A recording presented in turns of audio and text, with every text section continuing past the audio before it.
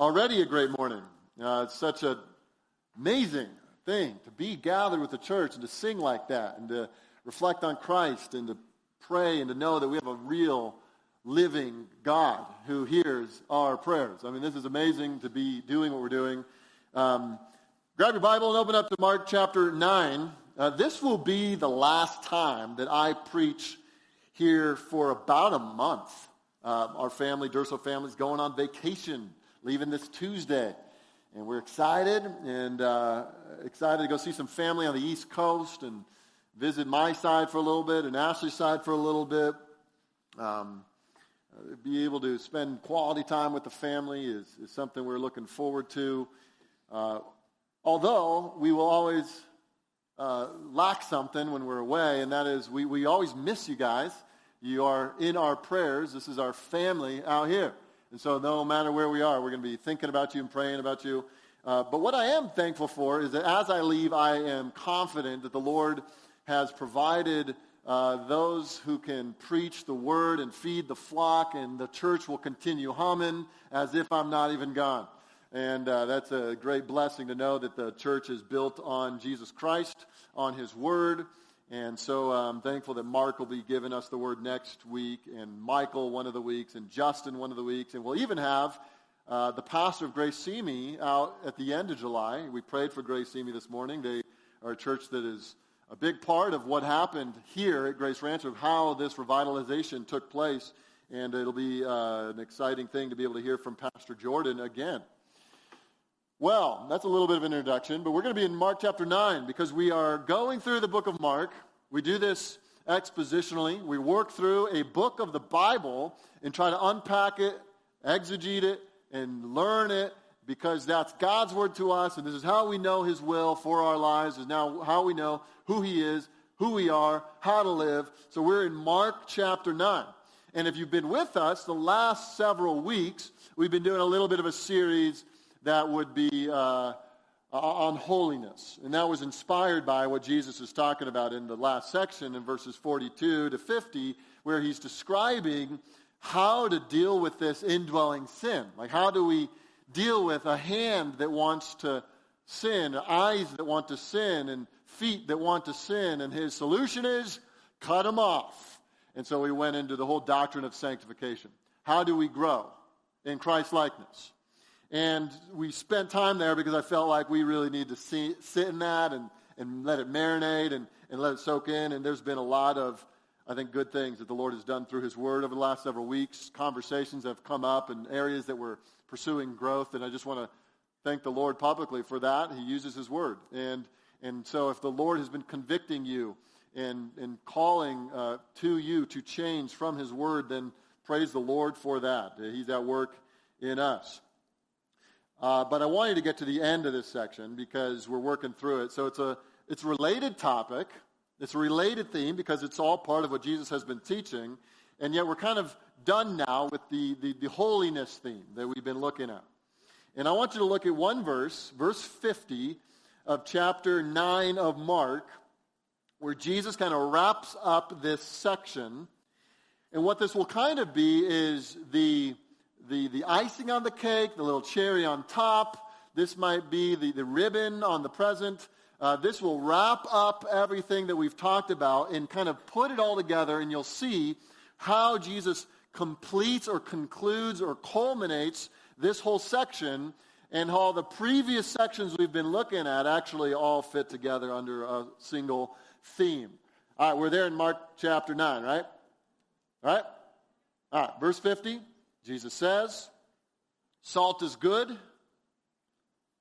but if the salt has lost its saltiness, how will you make it salty again?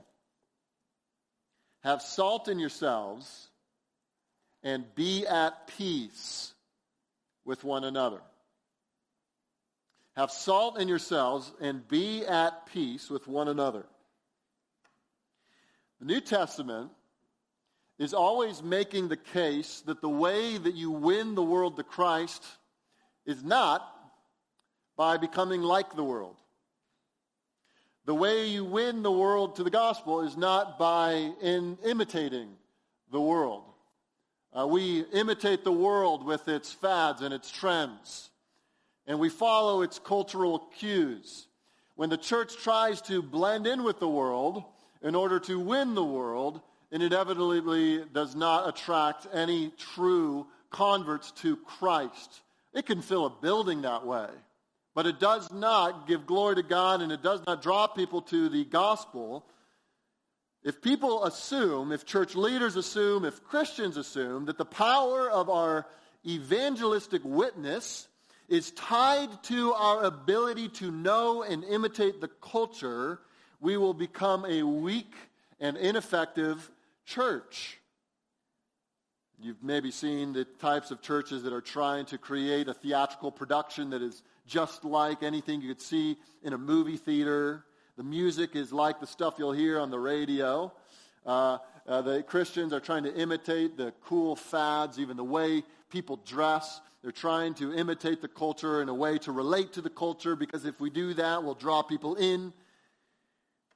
And it's as if you read the Bible, especially this New Testament God has given us, about how people are won to the truth, it's never by just becoming indistinct, just blending in with them. In other words, always that Jesus is presenting an idea, and the gospel writers, those who are putting before us the reality of the gospel, they're always presenting us with this idea that the people of God ought to be distinct, different, set apart. And that's kind of this whole idea of holiness, the idea of sanctification. Sanctification literally means to be set apart from sin and from worldliness, from the ways of thinking like the world. The analogy that Jesus uses to talk about this is the analogy of salt. Salt. That Christianity, that the disciples themselves would be powerful insofar as it's distinct from the culture. It's not like the world. It's not worldly. The church is not a cheap imitation of the culture around it. It is a holy, set-apart community. Something like an embassy of heaven or an outpost of the kingdom.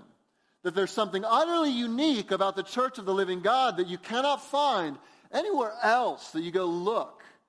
No other community, no other club, no other social relationship structure is quite like the church of God.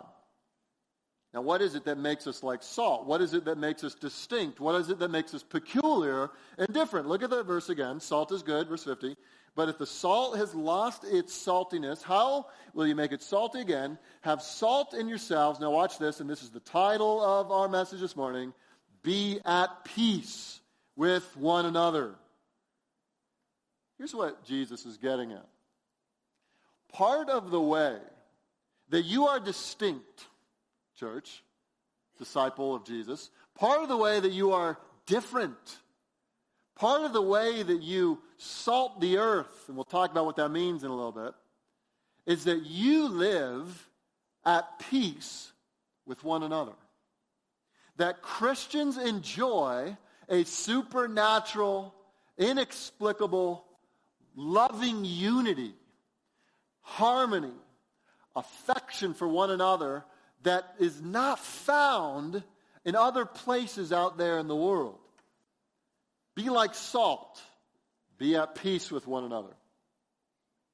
In other words, the world is helped when the church is at peace. The community is helped when the church is not at war from within, infighting.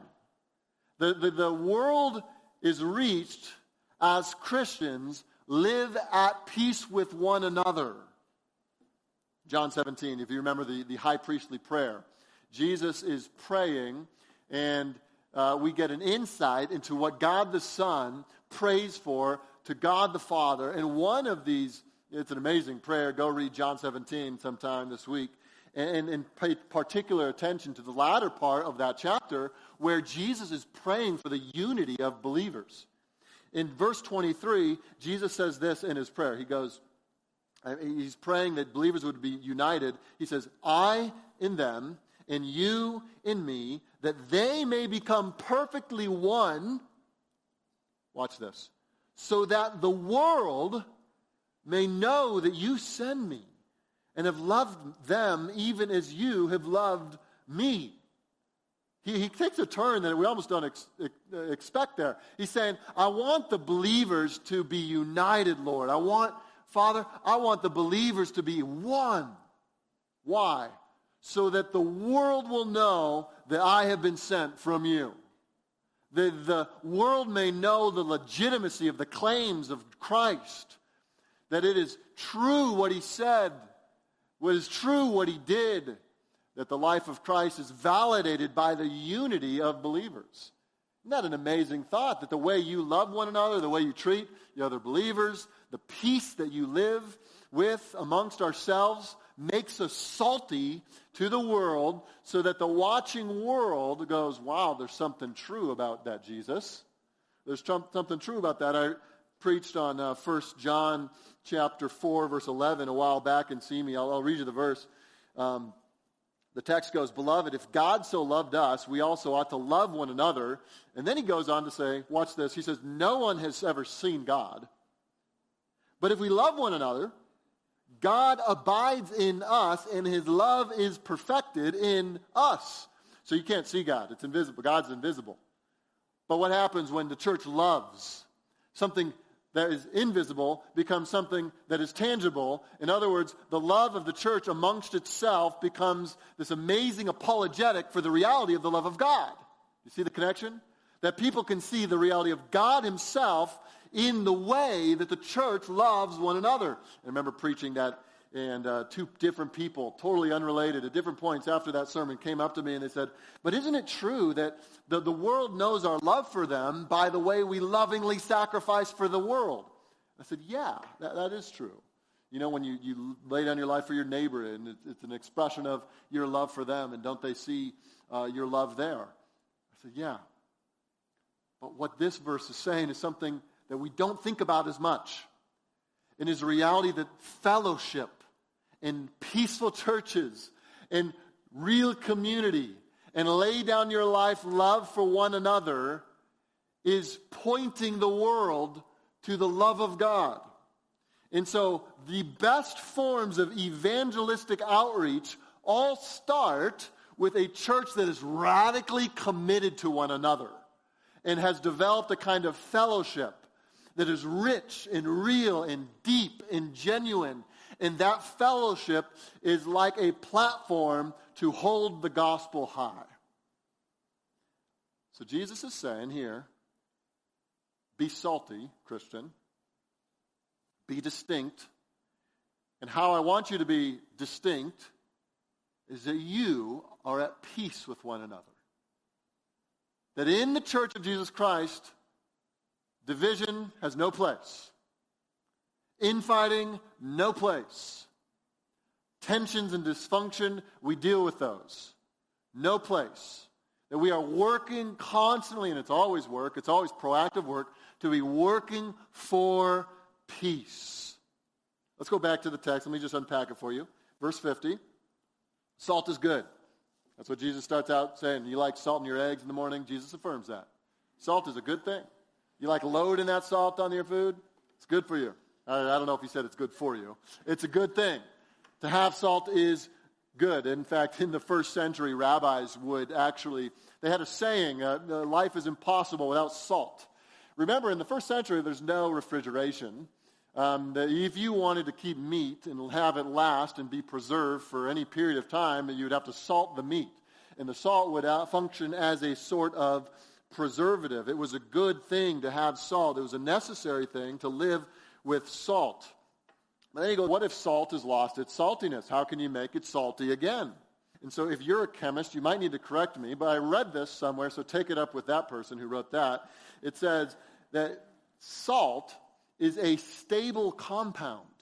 What does that mean? What that means is that salt does not lose its saltiness through decomposition, through falling apart. The way that salt becomes less and less salty is as it gets mixed in with other minerals that are not salty.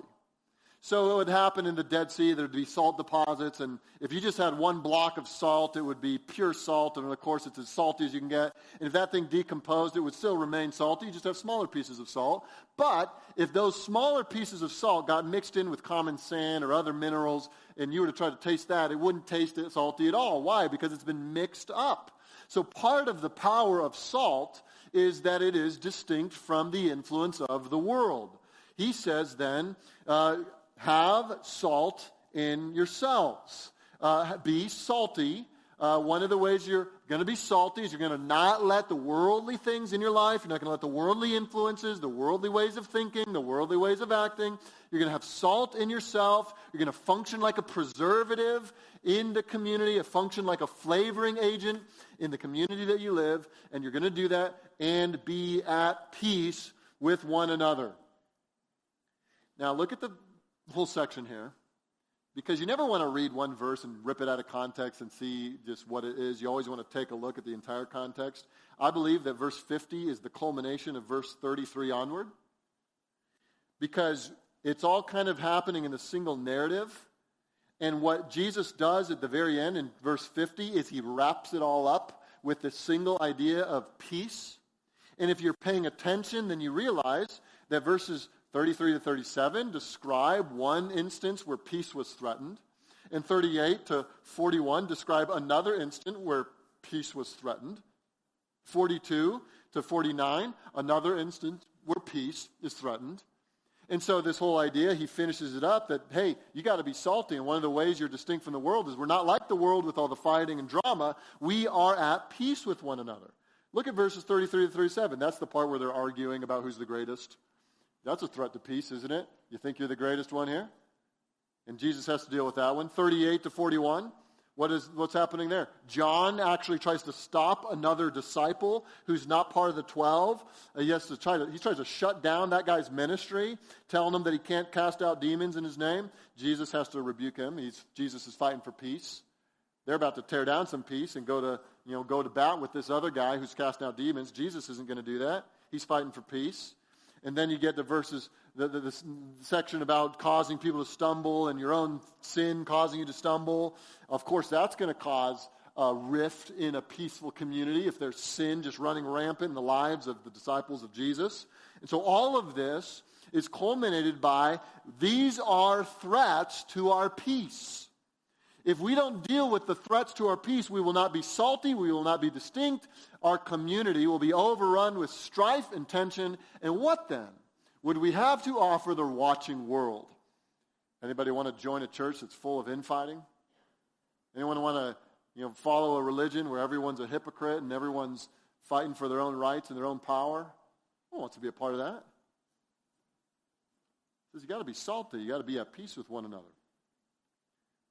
How many of you know the reality that peace can be really difficult to come by and really fragile, sometimes difficult to hold on to once attained? I was reading an article this week of statistics of pastors in churches over the last 12 months during the COVID season, and Barna surveyed hundreds, thousands of pastors and interviewed them and asked them questions about different struggles that they faced, and he found a startling statistic. It was that 1 in 4 pastors over the last 12 months seriously contemplated resigning or retiring because of the conflict in their congregations.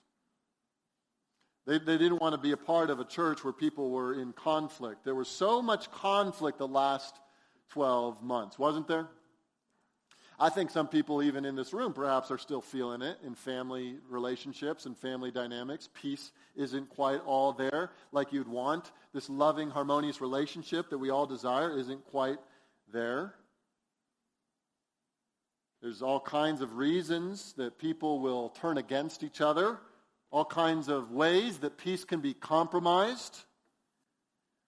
And so after this whole section, as he kind of wraps up this event, he calls all of his disciples to live distinct lives, distinctly Christian lives, by being at peace.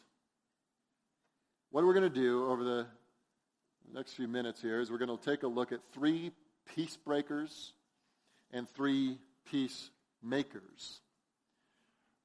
A couple weeks ago, we looked at Ephesians 4. And one of the things we found, and it's got me thinking about how we present truth, especially points of application to the congregation as we're teaching, we looked at the idea that you can't really break a habit, you got to replace a habit. You can't just change without putting off, being renewed in your mind, and putting on. That if you want to really change, yes, you have to stop doing things, but you also have to start doing new things, new biblical things. The fruit of the Spirit need to replace the old bad habits. And so as we look at the peace breakers, we're also going to look at the text and see what it says about these peacemakers. You know, what do we need to put on? This could be very practical for us. If you are embroiled in tension, in controversy, if there is a lack of harmony in your marriage, in your home, in your church family, even people perhaps here, God has called you to seek reconciliation and peace amongst your brothers and sisters. And I'm going to show you 3 dangers to peace, 3 peace breakers, but also to show what Jesus taught us to do to make peace.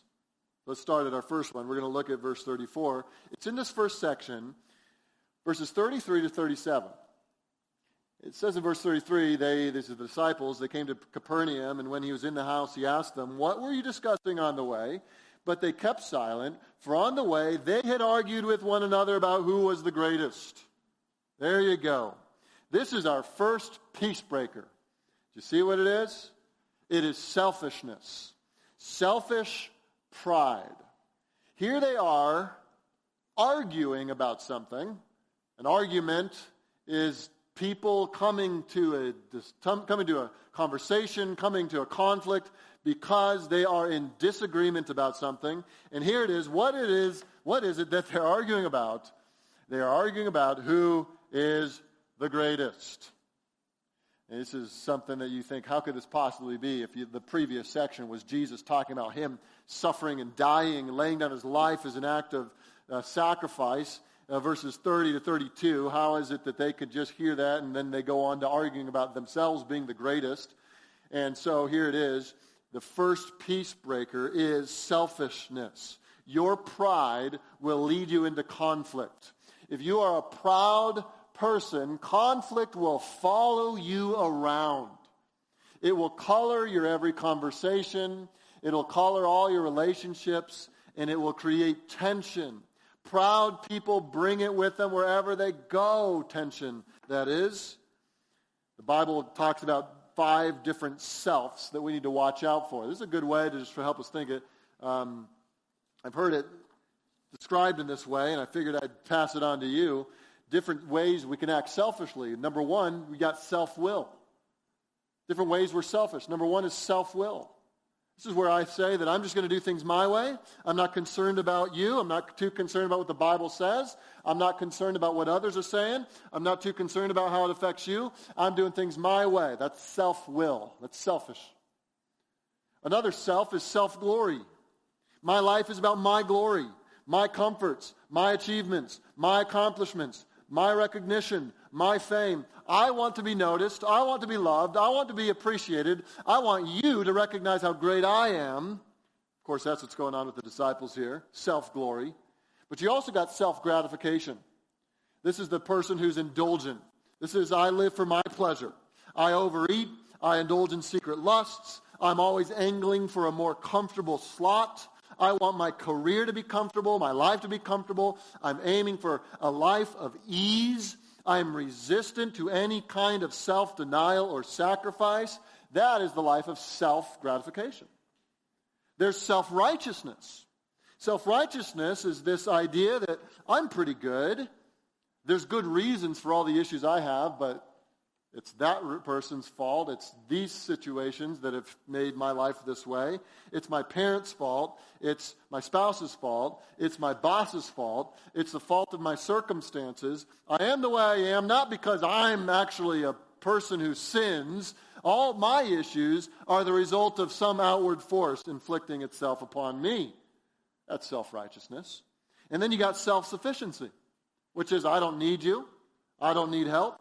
I don't need counseling. I don't need outside input. I don't need a community to be a part of. I'm good on my own. And I think the disciples are doing a little bit of all of those. As they're arguing about who's the greatest, certainly their self-will, they're asserting themselves and arguing. Their self-glory, they want to be the greatest in the kingdom. Their self-gratification, why do they want to be the greatest? Because it'll be the most comfortable lifestyle and everyone will recognize them. They're self-righteous because they think they somehow deserve this, and they're self-sufficient because they're not looking to Christ to get it.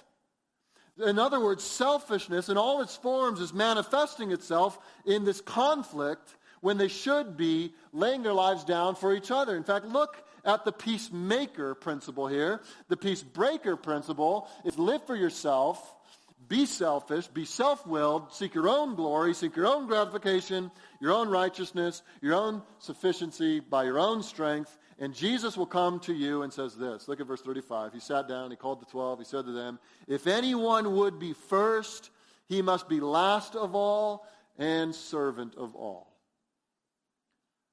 Imagine that in your marriage. Imagine that in your home. Imagine that in your church.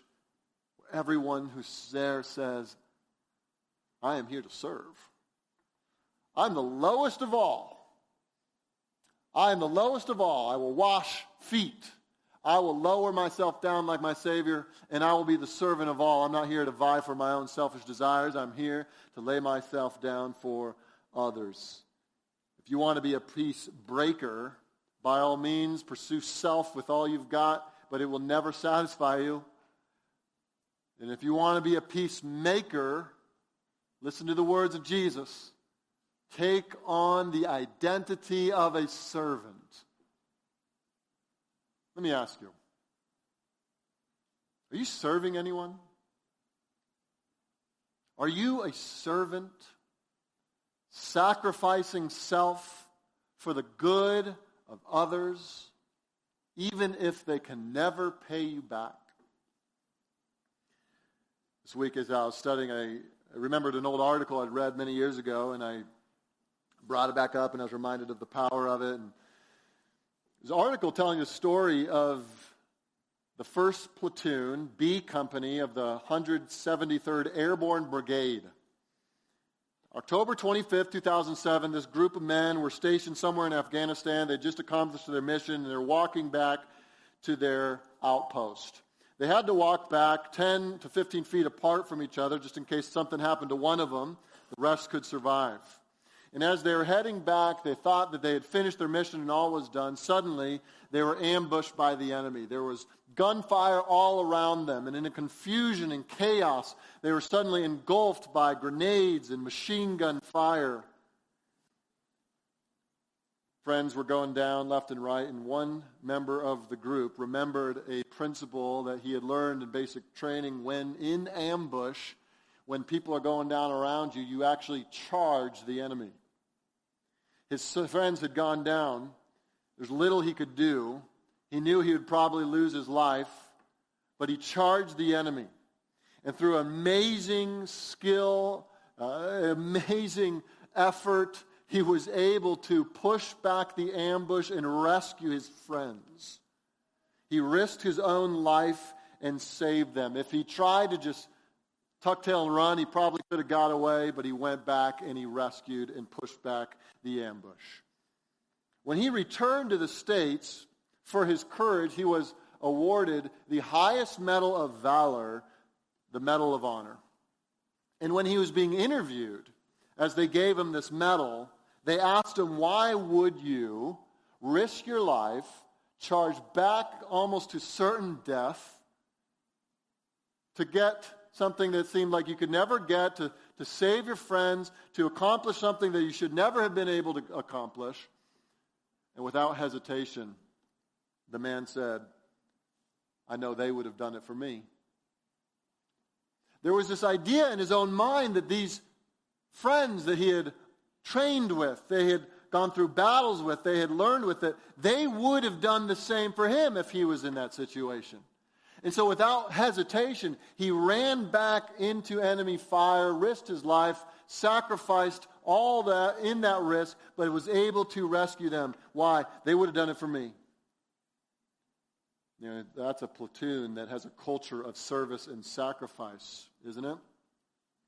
And how much more should the church of Jesus Christ be that way? How much more should we be able to look around at the members here, the others who are following Jesus, and to say, I know they'd do it for me, and I'm going to do it for them. I know they'd pay the highest price if necessary for me, and I'm going to do that for them. I'm all in with them. I find it a very challenging and convicting question to ask myself. Would anyone think that of me? That I know Eric would lay his life down for me. You see, church, we follow Jesus Christ. King of kings and Lord of lords. He left the riches of heaven to come to this fallen world behind enemy lines, to live the life that we could never live, a righteous, perfect life in obedience to the Father, and then to voluntarily lay down his life on that cross to make payment for the sins that we've committed, so that the holy wrath of the Father would be poured out on him instead of us. But then he conquered death. He rose from the dead. He's alive right now. And he invites all those who trust him, or who want to trust him, to come to him, to have their sins forgiven, repenting and turning from all other trusts, all other loves, to embrace Christ as Lord. And upon embracing of Christ, sins are forgiven, and his righteousness is ours, and he is our King and Lord. And how has he lived? What example has he given us? He has called us to follow his example. And if he laid his life down for the brothers, so should we. And the church should be characterized as a people who are servants, who are sacrificial. There should be a culture here of, I will lay my life down. I am not seeking selfish gain. I'm here for you. So if you want to be a peace breaker, live for yourself. But Christians, we are called to be peacemakers, and one of the ways we do that is we serve. And when you're at the bottom of the totem pole, when you see yourself as the servant of all, there's very little to complain about. You see, the problem comes when we think we deserve this, and then we're treated like this. We got all kinds of problems with the gap there. You see that? But when you see yourself here, and you get treated here, you're just thankful. You're grateful. There would be less fighting, there would be less dysfunction, there would be more peace if we all just humbled ourselves to the very dust and saw ourselves as servants and said, I am here not for myself, but for the glory of God and for the well-being of my brothers and sisters. There's a second threat to unity, threat to peace, that happens in verse 38, where John, now speaking on behalf of all the rest of the 12, John says to Jesus, Teacher, we saw someone casting out demons in your name, and we tried to stop him. I think they think they're doing something right here. We tried to stop him because he was not following us. So here's another guy, a disciple of Jesus. He is doing exorcisms in Jesus' name. And the disciples, because he's not part of their group of 12, the disciples, maybe it's jealousy, maybe it's because he was casting out demons and they couldn't do it in the previous section. Maybe it's just because they have this automatic suspicion against him. They try to shut him down, verse 39, but Jesus says, don't stop him. For no one who does a mighty work in my name will be soon after to speak evil of me. For the one who is not against us is for us. Verse 41, for truly I say to you, whoever gives you a cup of water to drink because you belong to Christ will by no means lose his reward. Here's peace breaker number 2, devalue the service of others. Here's a man doing what he can for the cause of Christ. He's casting out demons. God has given him the ability in this scenario to cast out demons, and the disciples aren't having it. And the disciples are not seeing the value of it, and they're not recognizing it. They're not legitimizing it. It's invalid. It does not count. They're suspicious of why he's doing it and how he's doing it, and so they devalue his service. You see, the world out there, outside the church, is vying for market share. Think of all the corporations at work out there. Subway and Jersey Mike's are not teaming together for the common good of the good sandwich. I mean, they're not doing that. They often promote their own products by putting the other ones down. Like, ours is fresh, not theirs. You see what they do with their products? It's been in the freezer for 3 months. They're always trying to promote their products by putting down the other products. They're not working together. How different and distinct should Christians be in this way? You see, here's a Christian that the disciples don't know, the disciples have not met, but he's doing a good work in the name of Christ. And Jesus says, you shouldn't stop him. The Christians should be different. In fact, look at verse 42, which I think belongs in the previous section, the section we just read. Verse 42, Jesus says, whoever causes one of these little ones who believe in me to sin, it would be better for him if a great millstone were hung around his neck and he were thrown into the sea. You want to cause one of these ones to stumble, one of these that are trying to serve me, they're trying to use their gifts and abilities to serve me, and you want to shut them down? You know what? Let me warn you. You shut them down and you cause them to stumble, you cause them to fall away from what I've called them to do and be. You are guilty of a great sin in doing that. There's this possibility that we as Christians are suspicious of every other Christian we don't know. Even others in the church. You know, they might be doing everything right, but since we don't know them, we're just looking at them sideways. Just not so sure. Can we trust them? We devalue their service. We cause them to stumble. We refuse to encourage. We refuse to value what God has given them to do, probably because we are so puffed up with our own pride, we think our work is the most valuable. Our service is what matters, and no one else quite gets it like we do. We can cause brothers and sisters to stumble in this way. A few weeks ago, we talked about how we can be guilty of causing other believers to stumble. We talked about 4 things, just by way of reminder. You can cause someone to stumble by direct temptation. You know, like the serpent, actually inviting them into sin. Secondly, you can cause someone to stumble by approving of their sinful behavior. You know, you give them the thumbs up as they go do something evil.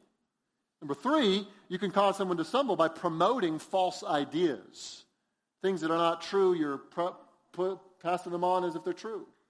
And then number 4, this is the more passive, insidious way. We can cause brothers and sisters to stumble by withholding care that God intends for us to give. It's like God calls us to bear burdens, to bear one another's burdens. That's what his word calls us to do. And imagine you just don't care to know anyone enough to know what their burdens are, and you don't bear their burdens at all. Or God calls us in his word to speak the truth in love and to build one another up. And imagine that I have no relationship with anyone. I'm not speaking to build them up. In other words, I'm not making good of the obligations that God has given me for my brothers and sisters, and I can be the cause of their stumbling. You see, peace breaking is devaluing the service of others, devaluing the Christian discipleship of others, having no commitment to their well-being, to their growth. We don't encourage them. We don't support them. We have nothing to do with them. We kind of let them go, do their Christian thing, and we got our own Christian thing. No commitment, no relationship, no depth of love, no depth of care. That is devaluing the Christian service of others. Well, what's the peacemaker? Well, it's the opposite of that. What do you put on? You value the service of your brothers and sisters in Christ. Ask yourself, is my impulse to assume the worst motives of the people I don't know? Like, is that my impulse? Like, my first gut reaction is to assume the worst. Look at the verse here, verse 41. Jesus gives the corrective right there in the passage, verse 41. He says, truly, I say to you, whoever gives you a cup of water to drink because you belong to Christ will by no means lose his reward. What does he mean by that?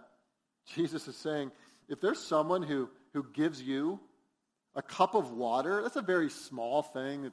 It's not some big, grandiose, revival preaching thing. It's just you hand someone a cup of cold water because he belongs to Christ. So here's another Christian. I love Jesus, and I want to exalt Jesus, and I love his followers, and I want to support them. And so even if I just do something very small, I just give them a glass of water. What does it say? It says that they will by no means lose their reward. You see that? In other words, this is what that means. That God sees the most insignificant act of service, and he values it, and he will reward it. That if you serve in utter obscurity because you love the Lord and you love the church and you love his people, God is seeing that, and he values that, and he will reward that. And what does that mean about us, church?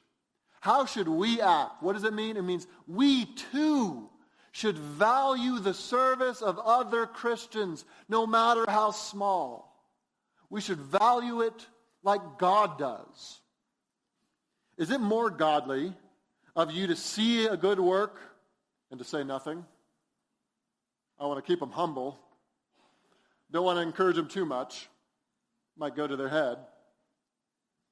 Or is it more godly to see the grace of God at work in other lives and to affirm that, to encourage that?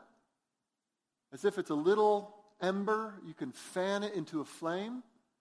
You realize you have the ability to do that, and that God has called us as a church to work together in that.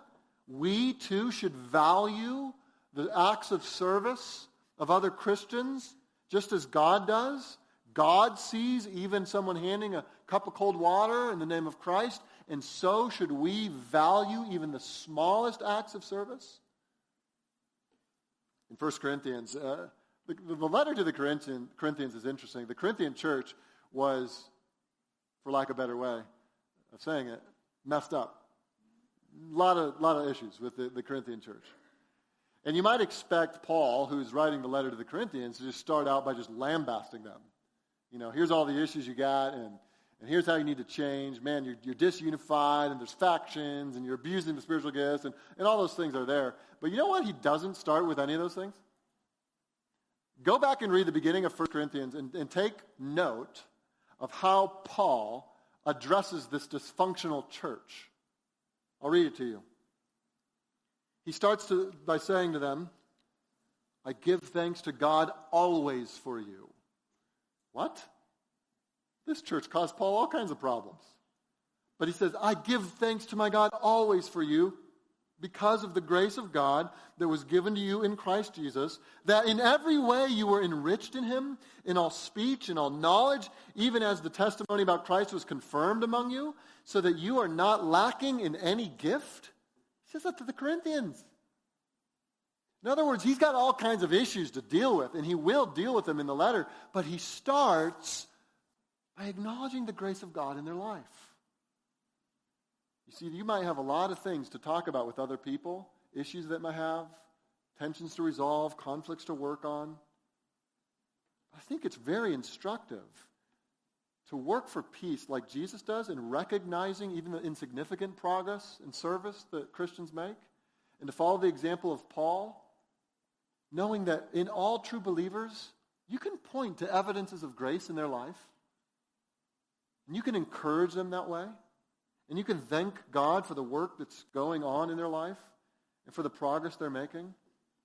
Just personally, the people who changed my life and helped me grow were the ones that, though there were a million things they could have nitpicked about the problems and the immaturities I had, they were ones that celebrated the grace of God in my life, encouraged me, prayed for me, didn't give up on me. Put off suspicion of other believers. Put off devaluing the service of other believers. And put on the mindset of what these brothers and sisters are doing in the name of Christ is valuable. It's an evidence of God's grace, and I affirm and I value that. Here's our last point, and it'll be the quickest because literally the last 2 months have been about this. The peace breaker, the third one, is harboring sin. And the peacemaker is going to war against your own sin. Verse 43, if your hand causes you to sin, cut it off. It is better for you to enter life crippled than with two hands to go to hell, to the unquenchable fire. If your foot causes you to sin, cut it off. It's better for you to enter life lame than with 2 feet to be thrown into hell. And if your eye causes you to sin, tear it out. It is better for you to enter the kingdom of God with 1 eye than with 2 eyes to be thrown into hell, where their worm does not die and the fire is not quenched. Just pause there. All secret sin has social consequences. It makes us no longer salty, no longer distinct. And all harbored secret sin will have effects on the peacefulness and the harmony of the people of God. This is part of the reason why he concludes this whole section with be salty, have salt in yourself, and be at peace. And you cannot be distinct from the world if you act like the world. You cannot be distinct from the world if you're worldly. I think it was Paul David Tripp who said all sin is antisocial. In other words, all of your sin, no matter how private you think it is, will have social consequences on the people around you. Your spouse, your family, and your church will all suffer, even if they don't know the specific nature of your harbored sin. And that's why, as a part of us being distinct, Jesus calls us to wage war against sin. So much of the conflict in our marriages, in our families, and in our churches are the result of harbored sin.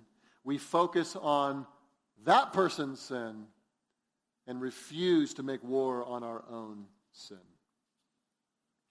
If we do these things, these 3 things, if we commit to put off this peace-breaking attitudes and actions and put on these peace-making attitudes and actions, the church will be salty and distinct.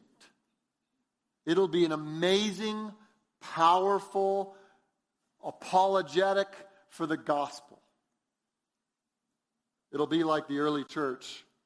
Elton Trueblood wrote a book called The Incendiary Fellowship. Incendiary means flammable or combustible. And he writes, it was the incendiary character of the early church fellowship which was amazing to the contemporary Romans, and it was amazing precisely because there was nothing in their experience that was remotely similar to it. In other words, the Romans hadn't experienced anything like the Christian church. Religion they had in vast quantities, but it was nothing like this. So much of the uniqueness of Christianity in its original emergence consisted of the fact that simple people could be amazingly powerful when they were members of one another. As everyone knows, it is almost impossible to create a fire with one log, even if it is a sound one, while several poor logs may make an excellent fire if they stay together as they burn. The miracle of the early church was that of poor sticks making a grand fire. We're a bunch of poor sticks here, aren't we?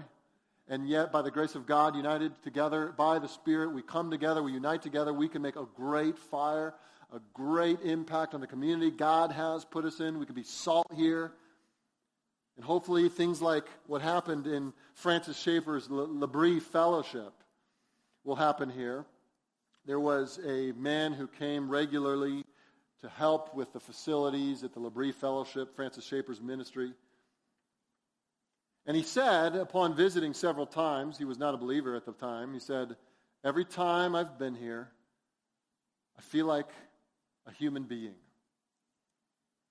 And then he later gave his life to Christ. There's something so humane about living as Christ called us to, as servants, laying down our lives for others, fighting our sin together, loving and encouraging and upholding and valuing one another, that the world does not have an imitation of. Let's live this way together by the grace of God. I'm going to pray, and then we're going to actually have some new members welcomed into the fellowship, and we'll cap it off with a baptism. So a great way to end the morning. Let's pray together. Lord, thank you for your grace. Praise you for the church that you've given to us. Praise you for the word that you've reminded us of this morning, that we ought to be servants, we ought to value one another, and we ought to fight our own sin. And Father, as we commit to these things, I pray that you would make the gospel prevalent and powerful, that those who don't know it would come here and feel humane, and then understand that the reason for the fellowship we enjoy is Christ himself. They would give their lives to Christ. Help us to live in accordance with these truths for your glory. In Jesus' name.